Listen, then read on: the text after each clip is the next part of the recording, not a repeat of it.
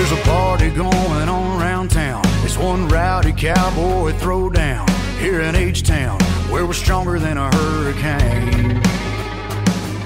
From miles around, the best of the best come here to put their tough to the test. Give it all for gold or go home broke when they open up that gate. Welcome to the show, welcome to the home of the world's biggest rodeo, where the stars light up the night underneath that Texas sky.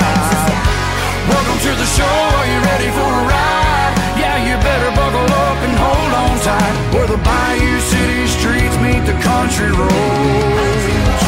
Welcome to the show.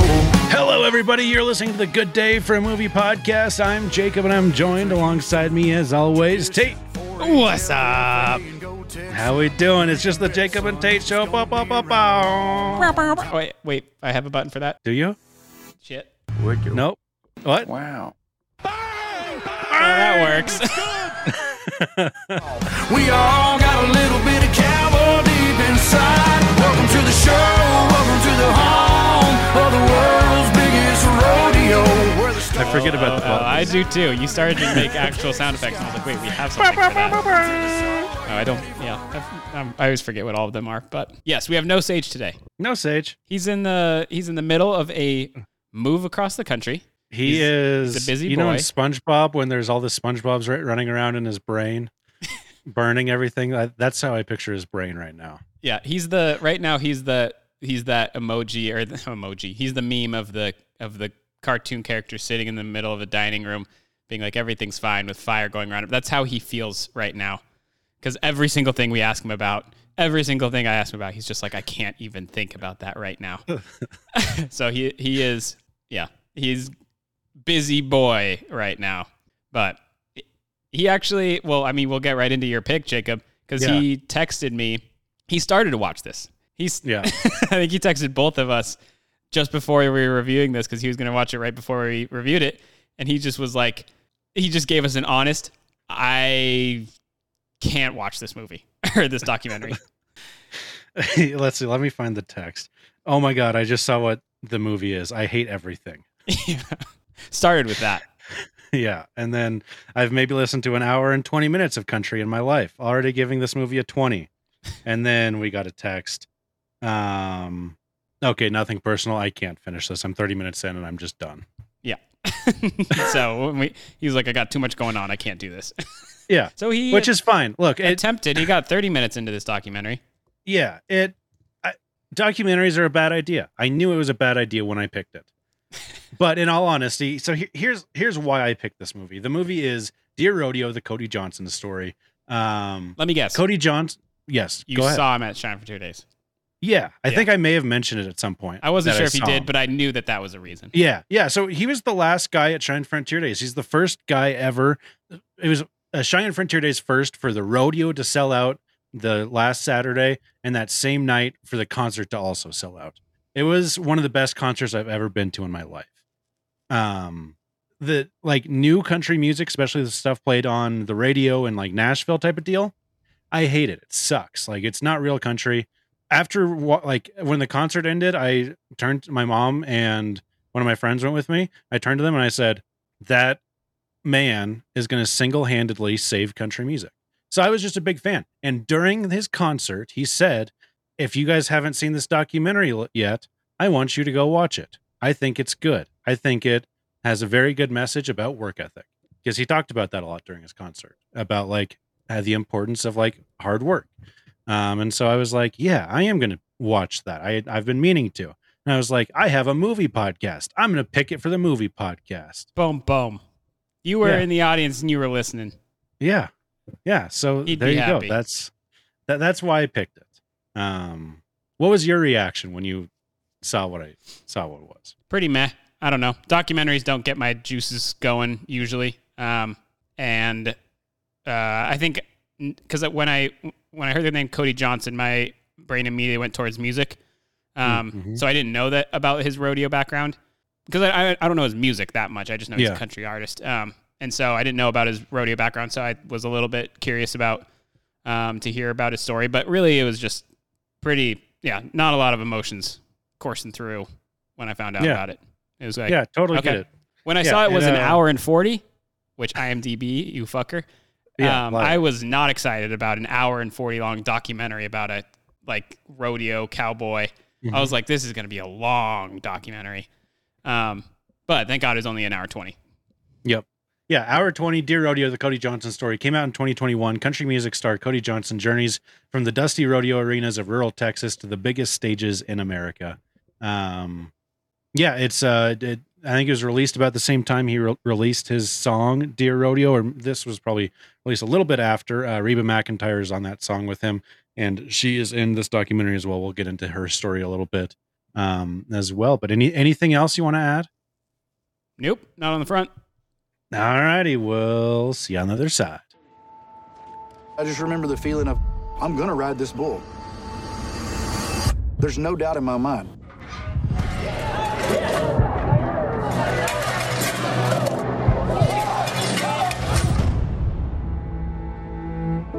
So many of us are having to reinvent ourselves because we're having to let go of a dream. Got in a rodeo accident. I had pins and screws put in my arm, and the Marines wouldn't take me. It's kind of like rodeo released me. Said, you go do what you're supposed to be doing over here.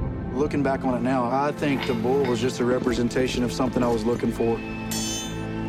Even if the dream doesn't come true, doesn't mean a dream is not going to come true. This is it. We go out there, we prove to the world that we're supposed to be here. I was just running, leaving things behind.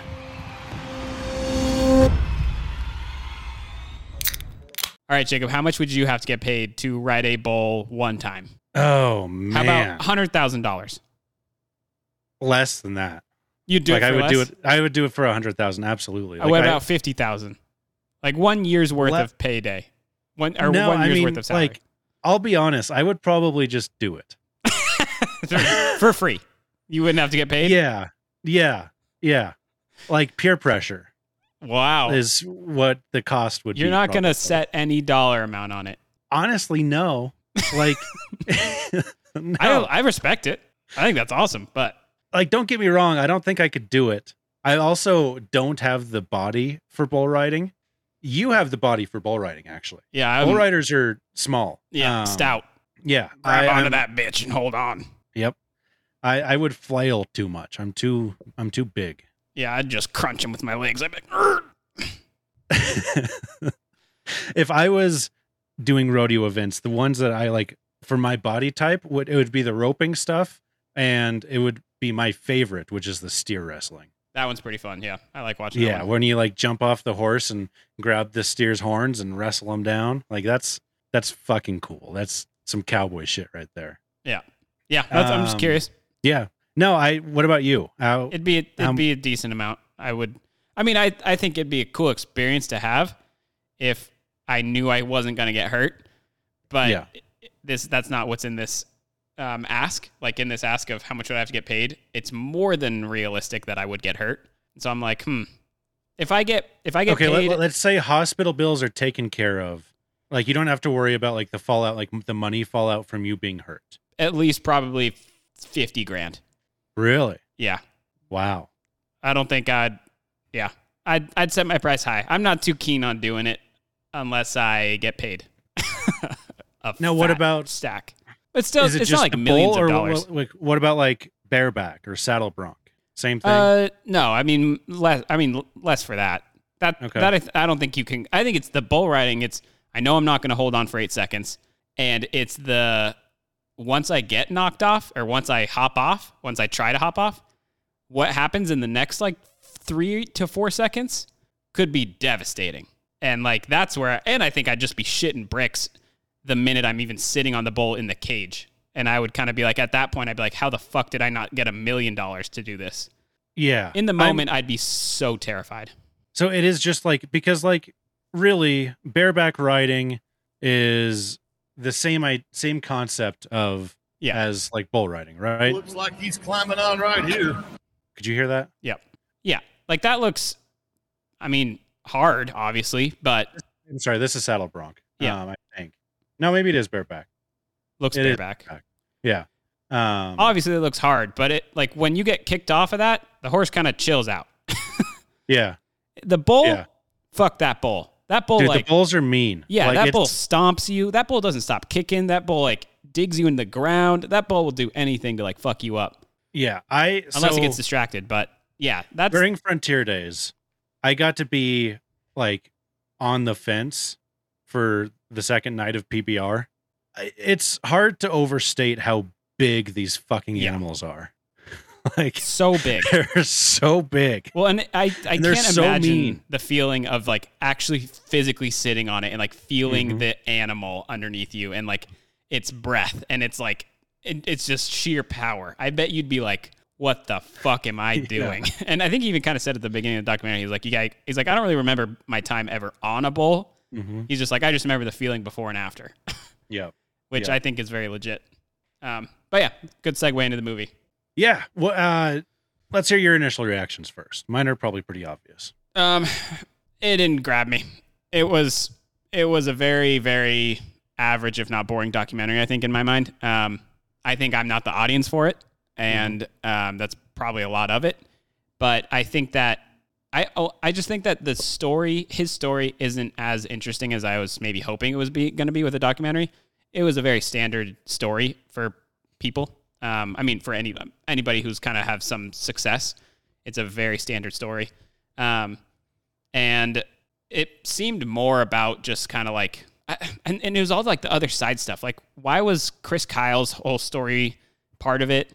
Reba McEntire had a huge part in it, which I didn't really understand why they included her so much, because it was kind of like him interviewing her about her life.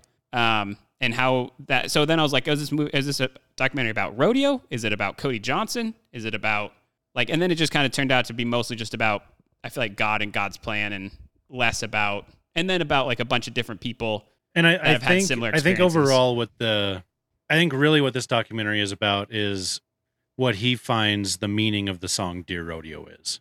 Yeah. So it's like a really, really long story for explaining how he wrote this song that changed his career. And that's where like, I mean, he could have summarized like this. I think that's why like the documentary wasn't that interesting to me. Cause like the Dear Rodeo is a great song. Like when you listen to it at the very end, awesome song, great message in it that like they said in it, everyone can relate to, like some dream that they had that they didn't get, or something happening in their life that they don't have control over. And they have to adjust or pivot or say, dear blank, we have to let go. So it's very, like, it was a great song. Awesome. Cool. Seems like a really cool guy. Great story, but, or not, just not the most interesting. And like, so like, I kind of agree, but I disagree. I liked it a lot, but there's obvious reasons why I liked it. Right. So I didn't know about it. Like, I didn't know what it was going to be about going in. I knew it would be about him, and I knew the song would be incorporated into it. And I knew Reba was in it, and that was kind of about it. I didn't know there was going to be so much like God, Jesus stuff. Obviously, I'm a big fan of that. Yeah. Other people probably not the biggest fans of that. Like, and it doesn't like touch them on an emotional level. Yeah. Hearing other people's like stories, like probably don't really care about that, which is totally fine. And I love the country music. I love that he talked about like my guy Chris Ledoux a few times. At the very beginning, there was like the first like 3 minutes of the movie, there was Chris Ledoux footage. So I got very excited about that. I didn't know Chris Ledoux like actually participated in Rodeo. Oh yeah, like world champion. You've probably told me that before, and I just don't remember it. But like Chris Ledoux was absolutely the real deal. Where like exactly what he said, he was both worlds. 20-year rodeo vet, and then started making music and was selling it sitting on the bed of his pickup at rodeos. Yeah, that's awesome. Chris Ledoux was bareback. He was a bareback rider. Yeah, they showed him riding a horse. Yeah, I just couldn't. I'm sorry, I couldn't remember if it was bareback or saddle bronc. But yeah, so like obviously I was going to like this. It's not like there's other documentaries that I've seen that are like 100 out of 100. So that isn't that. It's in the 80s for me. Spoiler alert. I think the Steven Spielberg documentary is better. There's a Star Wars documentary, Empire of Dreams, that's phenomenal. Jump Shot, the Kenny Sailor story, is a documentary that I love about the first guy to do a jump shot. He actually went to the University of Wyoming. in basketball. Mm-hmm. Yeah, I think the thing about this, like, or any documentary, I think for me to really like it, I have to walk away either like learning something new or learning about something new. Yeah, expanding my knowledge, or feeling like a really deep emotional connection to the person or thing topic that it's about. And this one didn't hit that for. This felt more like me, but that's my demographic. Long YouTube video. Yeah. You know what I mean? And I don't mean that as a diss, but it wasn't like, you're right. Like it wasn't necessarily like, this is a documentary for people that are semi-familiar and are interested in these things. Yeah. Exactly. Yeah. So like, I mean, I think somebody who is, part of the church or, looking or like searching, or they're kind of, curious about it, this would be a great documentary for them to kind of like get to hear this pastor talk about it. Hear about Reba and Cody, talk about their relationship with God, and or like if you're interested in rodeo, actually, like I think if you're interested in rodeo, this still wouldn't capture you that much. You'd kind of be like, because that's a subplot of this. Yeah, but whole story. See, I do think the rodeo people would like this because I think like they'd it from be the familiar. Personality. If you're a rodeo person, you're probably checking the other boxes in this as well. Well, yeah, I think you really like the rodeo lifestyle that is portrayed in this, and not portrayed, part of his life. Yeah. And I think that's the similar thing of the music. I think and that's the part that was the closest for me, but they didn't really hit on it that much, other than him talking about when he first came up with the lyrics for Dear Rodeo. I was like, that was the coolest part about this whole documentary is now whenever I hear that song, I'll know what he was feeling when he came up with it. And like that he was in a really dark place, that he didn't know why, and his friend helped him figure it out, and then he just kind of came up with these lyrics that really helped him understand it. That's awesome. That's very cool. But if you would have taken that snippet for me and just showed me that like 10-minute clip and then played me the song, I would have gotten more out of this than I think I did from the whole thing. But that, and again, that's just me. Like if there was a tennis documentary, I would appreciate it probably more than someone who's not a tennis player. So yeah, it's just like, a demographic like you're talking about. I think something that it struggles with is it covered a lot, and it covered maybe too many things to get an emotional tie if you're not already tied to it somehow. Yeah. I think and that's the thing. I think if he had some sort of a story that was so interesting and captivating to any audience that was either religious or not, or rodeo or not, or musician or not, like if he had some like theme in it, or there's something interesting happen. That's the other thing that I don't want to say I take issue with it, because I certainly don't. But a lot of things are referenced to and alluded to, like I was doing a bunch of bad things, but he wouldn't say what the bad things were, which makes it hard to connect with it. Yeah.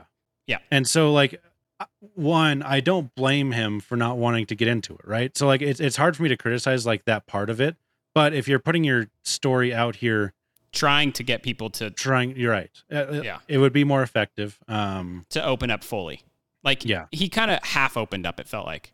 Yes. And that's where like they used other people's stories to fill in this kind of like very surface level story for that ties them all together. Yeah. Or connects them all, which is God. And but I agree, like, because one of my biggest things is I didn't think his story was that interesting, because he was just like, I wanted to be a rodeo, I wanted to be a bull rider, and that didn't happen, which is like everybody can relate to that when they're a teenager. Like whether you want to be a football player, want to be like a dancer, whether you want to be a actor, whether you want to be like an astronaut, whatever you want to be. There's probably a lot of things when you think you want to be when you're growing up that you realize you're not going to be when you're teenager or early 20s. So like to me, I was like, that's not that special. To like, I wanted to be a bull rider and I didn't, and I realized I couldn't. But I always liked music, so I pursued the music, and I worked really hard, and I got the music gig. Right? I was successful in music, and it's just like, to me, it's like, okay, there are a lot of people. Every success story is that at the most basic level. Like, tell me something more that's gonna captivate me. Yes. Yeah. It like. Well, and like for the music side too, like when he was like, oh man, he's like, and I didn't get this record deal, and I didn't get this record deal, and it was like kind of like acting like that was like the worst thing that ever happened to him. I was like, brother, there are so many musicians out there that are working so hard. Even that they could have gone into more of. Yeah. It just was, the struggles were weird in this. The struggles were weird because they weren't very explained. And like some of them, like the record deal stuff, it seemed like he didn't want to explain because he didn't want to like burn bridges type of deal. And like didn't want to throw people under the bus, which is an admirable thing, but it doesn't make for great storytelling. And it just makes for very surface level. Like the stuff that I wish they would have like, I wish you'd have been like, no, I want to throw these people under the bus of like, hey, can you take the cowboy hat off? Like, that's the type of thing where I'm like, tell me who told you that and let me know who else they have signed. And I probably won't listen to them anymore because give me some more drama. Give me some more tea. Yeah. No, but on that same line though, when he was like, it was weird when he was like, yeah, I didn't get this record deal with Warner Brother. Didn't get it. And so all of a sudden I was like, fuck it. I don't need him anymore. And he was just like, and then I went and it's, so then he became very successful without them.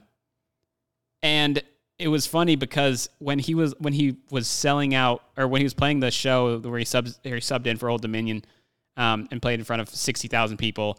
And then after that was playing like huge shows.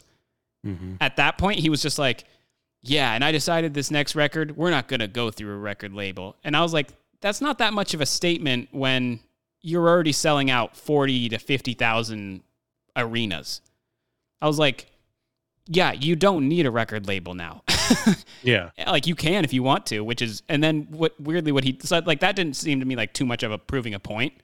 I was like, you're not proving a point to anyone. You're already selling out 30 or 40,000 rooms. So well, I think the other thing that was lost in there is because I agree with this point that you're making that the way they presented it, but like I know a little bit more about it. This took place like over a long period of time, like where like it was probably about 10 years from like just before the Houston Rodeo thing, and his music was maybe less than 10 years, maybe like 5-6 years ish, and then he like slowly like after the Houston Rodeo, then it was like kind of selling out concerts, not every single time, but like over the next like 3 to 4 years, he finally started selling shows out every time in Texas. So they didn't do a very good job of showing the passage of time and how much work actually went into that part of it. You know what I mean? Well, and I it's not that he didn't like work hard. I believe 100% that he worked very hard, but like he made a point that he was like, yeah. And I decided at this point, like I'm going to go do this independently. Even though that's really hard. And I was just like, at that point, going independent's not as hard because you already are pretty big in like the streaming and concert scene. That's where he should have said, I've been doing this independent and it's been a pain in the ass. So now that I've got it figured out, I'm going to keep screw doing them. It. Yeah. I'm keeping it this way. Yeah. And then after that though, they made the record and he's like, let me shop it around. He's like, don't shop it around. All right, you can shop it a little bit. And then Warner Brothers wanted to distribute it, and he was just like, yeah, okay, let's do it. I was like, well, what the fuck, man? Your whole like, yeah. Anywho, so that's where like it just didn't. I don't know. It was a very weird story from him. It felt like there wasn't a lot there that they were trying to make more of, in the things that there wasn't a lot there, and then in places where there probably was more, they didn't go into. And it's almost like they needed, like, because I think he was pretty heavily involved in making this whole documentary. It's almost like he shouldn't have been. Yeah, involved. He should have been in it, but they shouldn't have had him be the one to like put together the story, which is kind of what it seems like. Well, and that's where, so it said that it was directed by Shaun Silva or whatever, and it said written by Shaun Silva at the very beginning, which now it makes sense because it's not Cody Johnson's story. Like it's a lot of other things going on too. But when it first started, it said written by this. I just thought that was a funny LOL because I was like, the Cody Johnson documentary written by Shaun Silva or whatever. I was like, what the fuck does that even mean? Documentaries in general having to have a writing credit is funny. Yeah. Because like, you're not like, it's like what you write. Did you write Cody Johnson's story? Right. You like wrote out your like World War II like witness on what they are supposed to say. Like that's not that's not what the written by means, but it's what it seems like it means. Yeah. And that's where like the directing credit's like, yeah, makes sense. The writing credit, I'm like, what did you write in here? Right. Very funny. But yeah, I think we just dove in deep on the kind of gripes that I had with not being interested in him. And I think that was pretty much that's the whole point of a documentary, is to be interested in him. So I think that was why I just didn't care much for it. But like, I still think he sounds like a really cool guy. Like, yeah, well, okay. Top 10 guys I want to grab a beer with. I've been trying to figure out when I wanted to play. So on this tour, it's near the end, and he takes a minute to like kind of talk about like some of this type of stuff. Do you want me to play that now? Because I really like the speech. He gave the same one in Cheyenne as this video that I have. Yeah. It'll give us something to talk about too. That's called patriotism. That's what everybody just got pissed off at Jason Aldean for on the internet. Was patriotism. Is that him? Oh yeah, that is. Yeah. I'm gonna stand up here in front of all of you and I'm gonna say, Jason, I live in one of them little small towns too. They better not come try that where I'm at.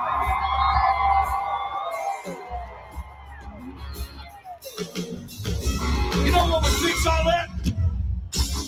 You know what would fix all that? And this might not be what you want to hear. What might fix all that is the next time you have an argument about what's on the news. By the way, stop watching the news because it's a bunch of lies. You know why I said that?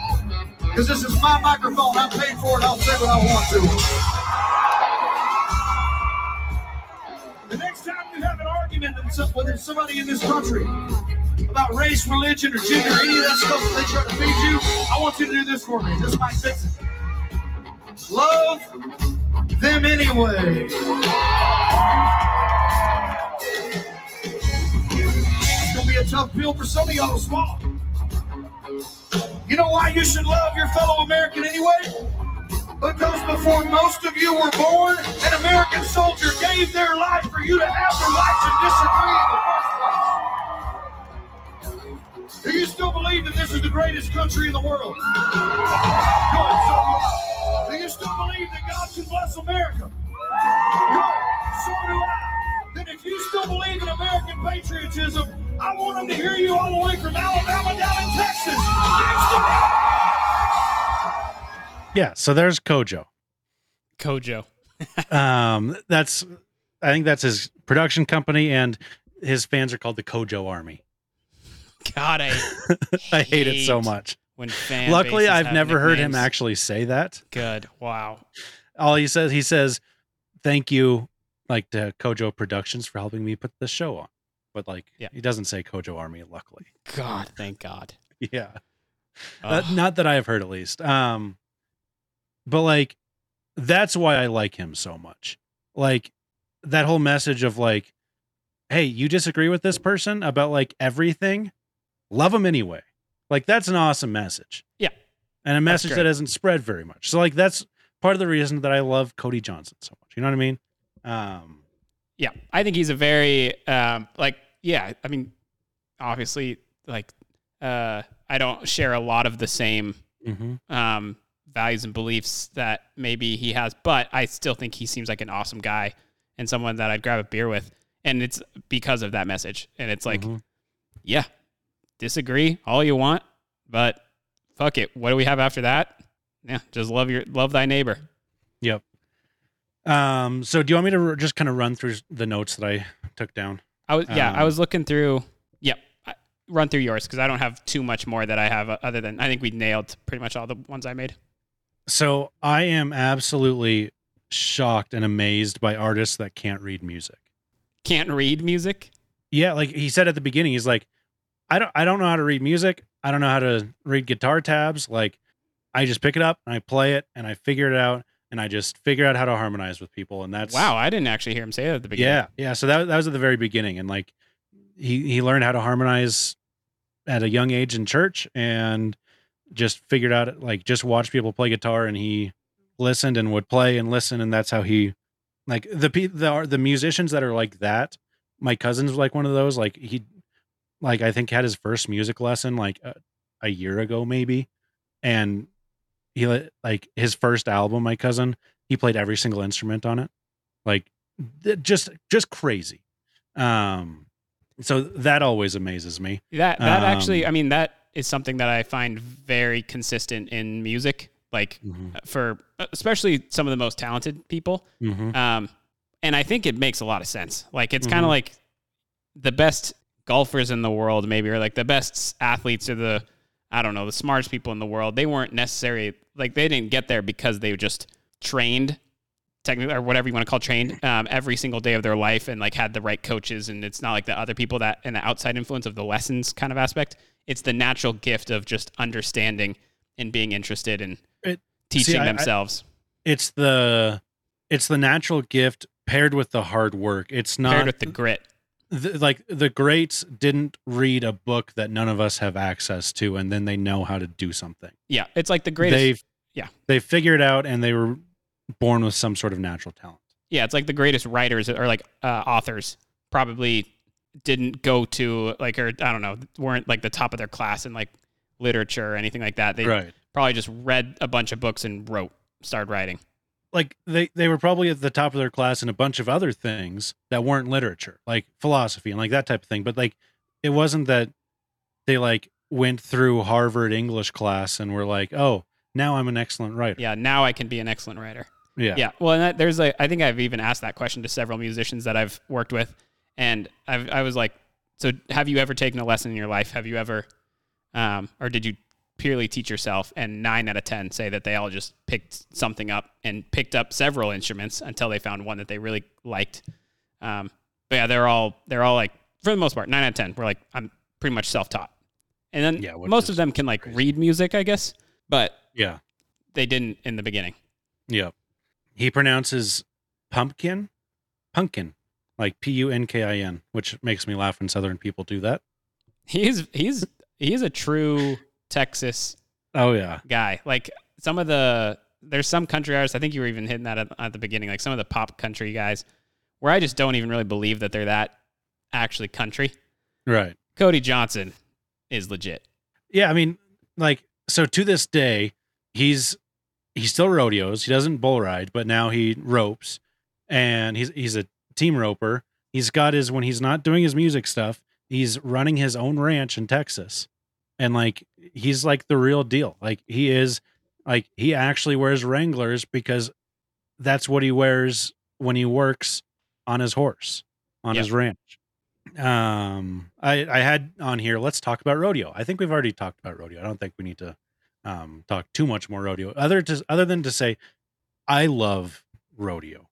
It may be like one of the last true pure sports out there that isn't like fully commercialized. You know what I mean? Oh, from the commercialized aspect. Yeah. Where like these guys aren't making, so it's set up a lot like golf, where like they're not signed to teams. They're not like, they're pretty much individual contractors with the PRCA, with the PGA for golf. Yep. And they have to pay for their travel expenses to every little rodeo that they're going to. And like, they're in it for the love of the game.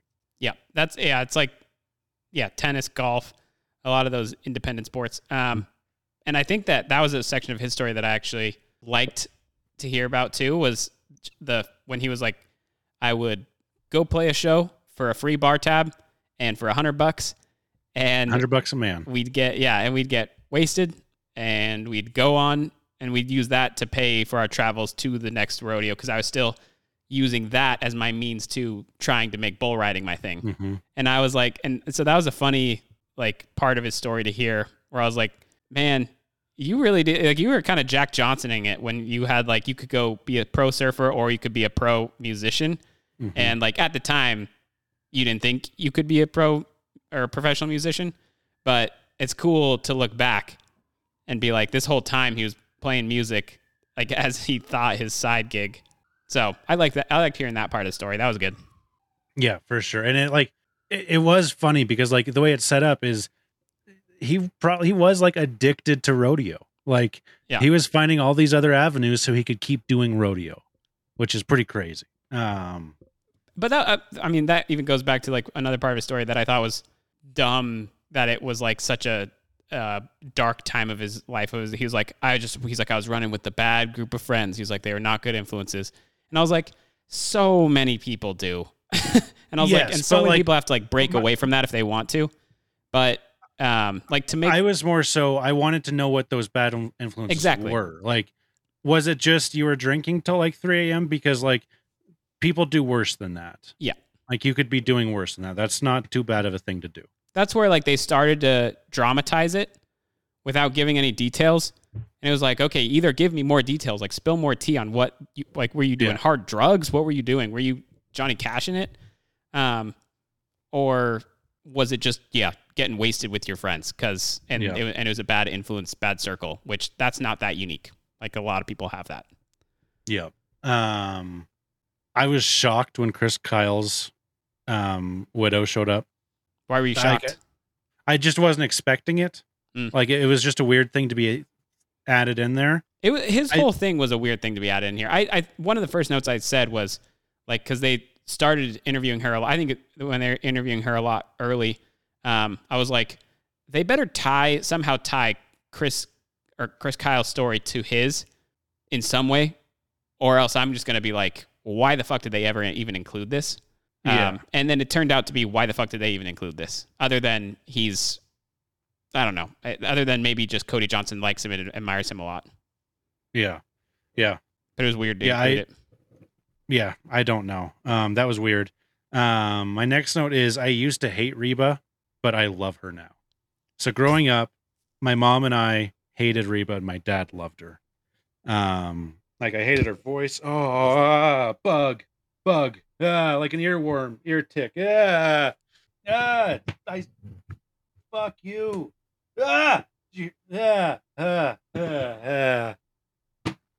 Sorry. You're good. It just landed on my arm. On the computer. Yeah, so growing up, my mom and I hated Reba and my dad loved her. And then when I got into like this radio thing, so like less than 3 years ago, I was like, wait, Reba's actually kind of really good. I kind of actually like Reba. And then I do also love her story of she was like a barrel racer and like kind of sang and then got her real start singing the national anthem at rodeos and then eventually at the NFR when it was in Oklahoma, and then got a record deal from that. I like that story a lot. Yeah, I think it's, again, it was like, her story and Cody Johnson's story are cool, but they're not like I feel like I hear them, I'm like, oh, nice. Yeah. That's cool. Yeah. Good for you. That's awesome. And you worked hard and you got a break and you ran with it. So my next note, I'm actually going to save to the end. It's about what a cowboy is. I'll kind of end with that. My next one though is they talked about Merle Haggard's Okie from Muskogee, and in my opinion, it's one of the best songs ever. And that's just my excuse to play it in the podcast right now. We don't smoke marijuana in Muskogee. We don't take our trips on LSD. We don't burn our draft cards down on Main Street. 'Cause we like living right and being free. We don't make a party out of loving, but we like holding hands and pitching wood. We don't let our hair grow long and shaggy like the hippies out in San Francisco do. And I'm proud to be an Okie from Muskogee, a place where even squares can have a ball. Mr. Fortenberry sounds awesome. Great teacher. Oh, the teacher, yeah. Yeah, like he's like the ag guy, and he's like Yeah, let's get you on a bull. Nope, you are going to sing. You're starting a band. This guy's going to be in the band. You need another guy. Here's another guy that's going to be in the band. You're going to do these talent shows, and you're going to be in, like, music's what you're doing, and you're also going to rodeo. Like, yeah, he deserved more credit than anybody else in this movie. We already talked about it. I love the Chris Ledoux segment. I can't remember who said it now, but it may have been Chris Kyle's widow. What's her name? Kira? Taya, that's right. That's a weird name. Yeah, I remembered it because it was weird. I was going to say Tara. I think it may have been her that said it, or it may have been the roping preacher guy. So many wonderful things have come from rock bottom. I love that line. Like, hey, even if, especially if you're an artist, you're at rock bottom, you're probably about to make something really special. Yeah, I think if you have the right attitude at rock bottom, or people around you, find the attitude to bring you out of rock bottom. Yeah. The would you take the cowboy hat thing off is just crazy. Yeah. I liked Reba talking about be still. That's something that I've been trying to bring to my life, is taking moments every day to just be still and calm down. And it's kind of, it works if you want to try it. 20 minutes every night, just go lay in bed. It doesn't have to be before you go to bed. Just at some point, just turn off all the lights and just be still. That's like a lot of this movie, I feel like, or the documentary. And I mean, I think it's a lot of religion in general, and the practices and beliefs in religion are things that a lot of people have figured out, and through maybe different ways or through different experiences. But that, to me, like that be still is like meditating. It's like doing whatever. There's a lot of ways that you can be still. But at the end of the day, whatever that means to you, huge. Yeah. And if you can figure that out for yourself. Yeah. Here's another religious one for you. When Reba said that before every show, she says, "Who do you want me to reach tonight?" Or "Who do you want to reach tonight? Please use me." I love that. A YouTuber that I watch, Matt Fradd with Pints for the Coinus. Another beautiful thing that he said that kind of relates to that is a prayer that he says is, "Oh Lord, let even the worst parts of me be used for good." I like that. Yeah. Let's see. And then the final one, besides the one I'm going to end with, is what Cody Johnson says there at the end. "Step outside the box, defy everybody, and chase your dreams." Wait, sorry, I was texting. Repeat that last one. Step out. It's what Cody Johnson said at the end, his advice. "Step outside the box, defy everybody, and chase your dreams." Yep. Great advice. I mean, it's not going to work if you half-heartedly do it. Well, and then it's the shoot for the stars and you'll fall in the clouds. Like he shot for the dream of being a bull rider for a little bit, and that pursuit is what led him to what he is doing now. And he never probably would have done either if he wouldn't have tried to chase his dreams. Yep. Well, I don't have anything else. You got anything else you want to touch on? Not movie related, but I mean, I was gonna bring it up because it reminded me of it because it's such a hot topic right now. But rich folk outside of Richmond or whatever. Oh yeah. Rich folk north of Richmond. Oh, what is it? Richmond, north of Richmond. Yeah. I've been selling my soul, working all day, overtime hours for bullshit pay, so I can sit out here and waste my life away, drag back home and drown my troubles away. It's a damn shame what the world's gotten to for people like me, people like you. Wish I could just wake up and it not be true, but it is. Oh, it is living in the new world with an whole soul.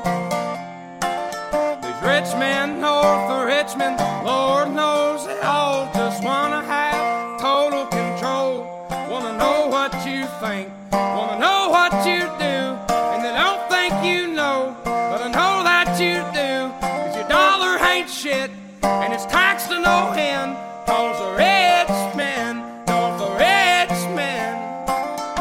That song's awesome. And that reminds me very, I heard a lot of hype around it. Like everyone was talking about, they're like, oh, this is this TikTok song blowing up. It's this YouTube, Instagram, social media song that's blowing up, and now it's on number 1 on the Apple charts. And it's just this country guy out of, I don't know where, not Ohio. West Virginia, I think. West Virginia. Somewhere up there. And, somewhere. Yeah, Richmond. Isn't that in Virginia? Yeah. So he maybe is from maybe from Virginia. Anywho, it just part of that kind of reminded me of part of Cody Johnson's story, and he's like, yeah, I just kind of this one song, or I don't know, everybody has that one song, but it made me think of this song a little bit, because when I actually listened to it, I was like, holy shit, the lyrics in this are actually really good. The guy can sing really well. He's kind of like a hidden gem, I feel like.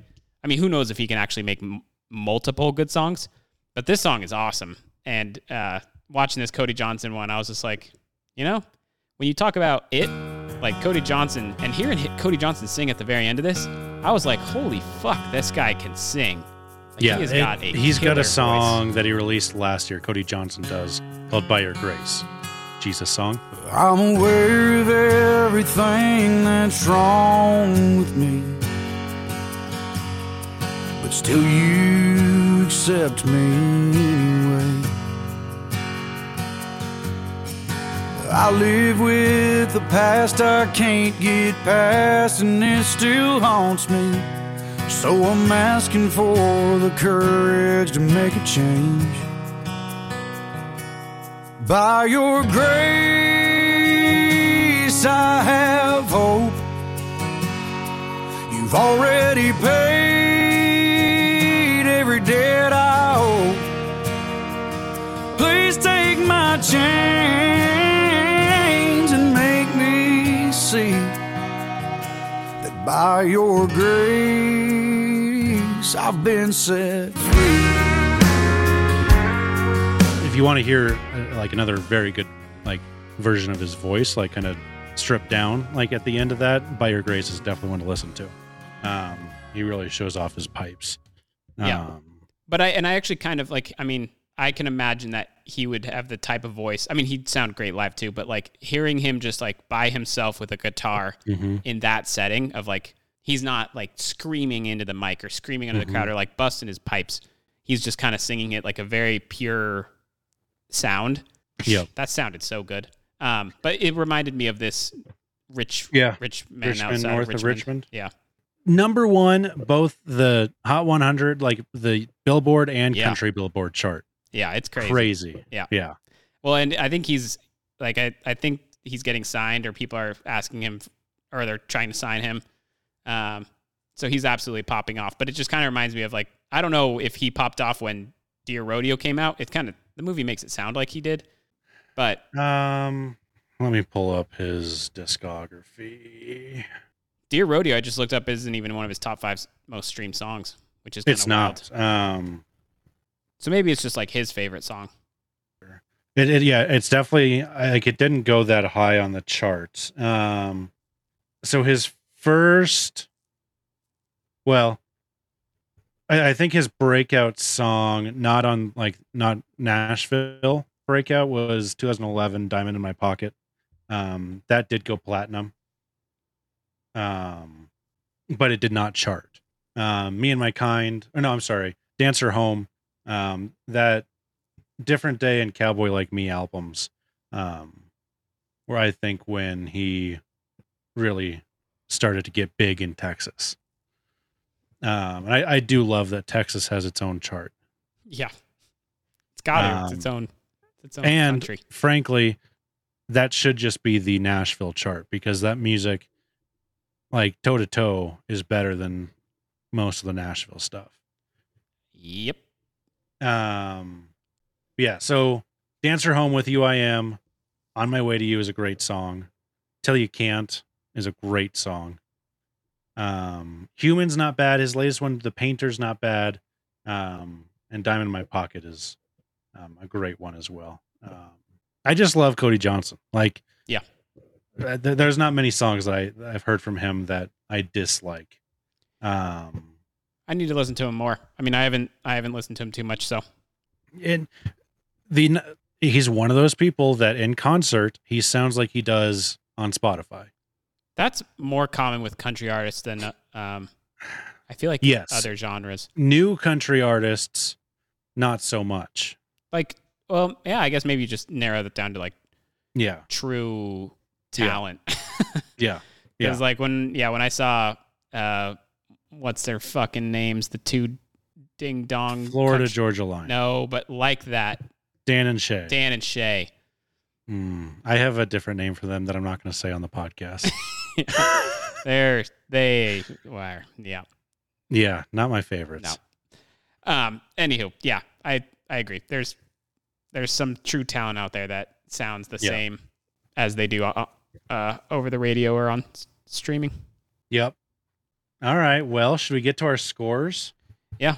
Alrighty, from the aggregators, an 8.1 out of 10 on IMDb, 100% on Rotten Tomatoes, but that is only audience score. There is no critic score, and there's no Metacritic. Wow, 100% on audience score? Yeah. I guess that's hard. I mean, it is hard to dislike this documentary because it's kind of like you're saying I dislike his story or God or anything like that. It's that, and the people that, like, it's so niche that the people that are going to watch it and rate it are going to like it. Yeah, if I didn't know who Cody Johnson was, and if you didn't pick this, there's no chance I would ever watch it. Yeah. So yeah, you're right. Very niche market. Yeah. Go for it. Let's hear your rating. It's kind of sucks because I think just I'm trying to score this in my head without feeling like I'm dissing the guy. Yeah. Because that's fair. That's fine. Like, as far as a documentary that I enjoy, not up there. It was very average. I think production-wise of it, and like the guy who wrote and directed it, terrible job. I think I think visually, like, I mean, it just wasn't that great. Like, all the shots weren't that interesting. It was just kind of him walking around a rodeo ground or at his house, and then like kind of some old photographs, and it was like a very felt like low, I don't know, just not the most artsy. Anywho, it just didn't hit me on like any note, but other than what he's saying at the end, pun intended. But I hate to like give this a bad score because I think he seems like a really cool guy though. So right down the middle, 50. All right. I feel nothing after it. Yeah, and like, I don't know, that's fair. I don't fault you for that. I'm giving this movie an 86. I loved it. I really did. I really, really liked it. Definitely lots of things that could have been done better. But messaging overall, I loved it. What'd you think from a director's perspective of it though? Yeah, I mean, I think like I see the things that could have been done different to reach a wider audience, and to be more impactful to a wider audience. But for me, it didn't have to do that. Yeah. You know what I mean? Yep.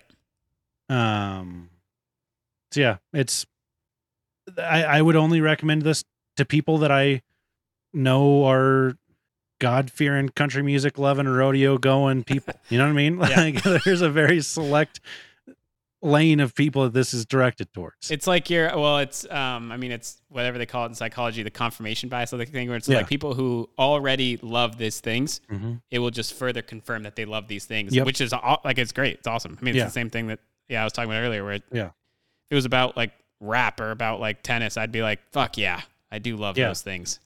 And like the other thing that I love about it is it doesn't like, I'm trying to be better about it, where it's not just like when people say the things that I like for them to say, I'm a fan of. I like it when people are outward about their beliefs and aren't afraid of the consequences. And I love that he puts Jesus at the focus of so much of his life. I'm trying, because here's the thing, when people are doing like the opposite of that, whatever that may be to you, are spouting their liberal agenda, I should be more like, well, good for you. You're at least saying your thing. I'm trying to be cognizant of it, I'm not very good at it. It makes me mad, but I'm trying. You know what I mean? Yeah. Like, I'm like, they're pushing their agenda on us. But I'm like, we should really be pushing our agenda on them. That's what I want. But see, I'm open about that. And so I think I should get some credit. Yeah. But there you go. Those final words I wanted to say about what a cowboy is. He shows up, he's on time, he's prepared, and he does what he says he's going to do. I'm a cowboy. If I were on time, I'd be a cowboy. Yeah, show up, be on time, be prepared, and do what you say you're going to do. Love it. Well, our next episode is not going to be Sage. Sage is, like we said at the beginning, he's stress brain. He's moving to New York for culinary school. I think that information's out there. I think we've said that before. I'm not like doxing him. And even if I was, nobody would even know because it doesn't matter. But he's on the road next week. Yeah, he's on the road all next week. Playing shows and hitting rodeos. Yeah. On his way to New York. It's your pick next. Yep. Yeah, so he'll be, we're just swapping picks, so I'll go and then he'll go. Did I say what the average was? I'm sorry. I don't think so, but 68. I can do the math. Yep, that's what I was going to say. Now it's your pick. Okay. I told you, so I have another foreign film. Okay. It's from 1963, and I think it's French or Italian. It's called Contempt. I think it's French. And the only reason why I'm picking this is because it popped up on my Instagram for the movie theater near me that plays a lot of old artsy films. It popped up with this little bio about it. And it had a couple of images, and I just was kind of curious by both the images and the little bio, that they talked about it. And they said it's playing at the theater next week. So I was like, fuck yeah, that's awesome. So even though it might be a subtitled film, even though I just picked a subtitled film, I promise I'll go back to English the next time. Okay. I've got nothing against subtitles. I like foreign movies. Nice. I like the idea of foreign movies. I might not like every foreign movie, but yeah. Well, yeah, this one's hour and 42 minutes long, and directed by Jean-Luc Godard. So I don't know anything about this movie. That's 1963 screenwriter Paul Javal's marriage to his wife Camille disintegrates during movie production as she spends time with the producer. Layered conflicts between art and business ensue. Yep, and let me read you this real quick. Yeah. So this is the little bio that I read about it. Okay. She looks like a babe. Brigitte Bardot? Brigitte Bardot? Looks like a babe. So the little bio said, perhaps Jean-Luc Godard, the director, or I've totally fucked that up, but his most accessible film, but they don't hold that against it. It's still an eerily gorgeous, sneakily angry work of cinema about cinema. Starring Fritz Lang as himself. I didn't read that earlier. And an enthralling Brigitte Bardot as his ex-secretary wife. The 60th anniversary 4K restoration of this is playing in the theaters. And I was like, fuck yeah. So that's all I got. Yeah, it looks like it's so technically it is streaming on Criterion. I don't have the Criterion streaming thing, but it's available for rent on most streaming platforms. This looks like a very pretentious movie. Yeah. It's a movie about some pretension. It's a movie about filmmaking from a guy that's starring in his own movie or something, playing himself. Yeah. Awesome. So who knows? But I'm hoping it's a really pretty film. Yeah, it looks like it. I'm actually excited for this. Like, I feel like it's been a while that I've watched a film. You know what I mean? Un film. I have not seen un film in a very long time. I don't know what accent I'm doing, but I'm excited. Cool. Let me. I wonder what is Meg 2: The Trench. I mean, Cool Hand Luke, I suppose, but even that's not like the cinema. You know what I mean? Like, it's been a while since I've really watched some pretentious bullshit. This looks like it's going to be pretentious. Sage would hate it, so it's probably a good week that you're missing. Yeah, no, I don't see Sage liking this one. And it's been a very long time. Maybe it's been since I watched, what's the silent movie? She was martyred in France. The girl. Oh, he took his headphones off. And I'm just talking to myself right now. You took your headphones off and I was just talking to myself. Who is Joan of Arc? I watched the original Joan of Arc, Tate. I think that's the last pretentious movie I've watched. The Passion of Joan of Arc from 1928. I watched that in April of this year. So it's been like 4 months. So I'm excited for this. Nice. Alrighty, folks. If you would like to get in contact with us, you can shoot us an email at gd4ampodcast@gmail.com. Follow us on Twitter at gd4gd_movies, Instagram gd4gd.movies. There's a 5-star rating and review on Apple Podcasts, Spotify, any of the podcatchers that take reviews and or ratings. And if not, then I'm going to peer pressure you into riding a bull with Jacob. I'm a rope you and bulldog you. Yeehaw! We need to get some sort of cowboy button. Yeehaw! There it is. There's your cowboy button. All right. We'll catch you next week at the movies. Dear Rodeo, I'd be lying if I tried to tell you I don't think about you. After all the miles and the wild nights that we've been through, Lord knows we had a few. Dear Rodeo, I'd like to say that I took the reins and rode away. No regrets, no left unsaid, just turn the page. Oh, but you know better, babe. Between the almost atoms and broken bones, the dream of a bubble I'll never put on. I'm jaded, oh I hate it, but somehow the highs outweigh the lows, and I do it all again, even though we both know I'd still have to let you go. So dear Rodeo, I tried like hell to tell myself it was all your fault.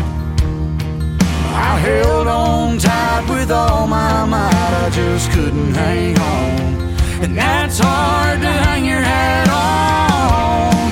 Between the almost atoms and broken bones, the dream of a bubble I'll never put on. I'm jaded, oh how I hate it, but somehow the highs outweigh the lows, and I do it all again, even though we both know I still have to let you go.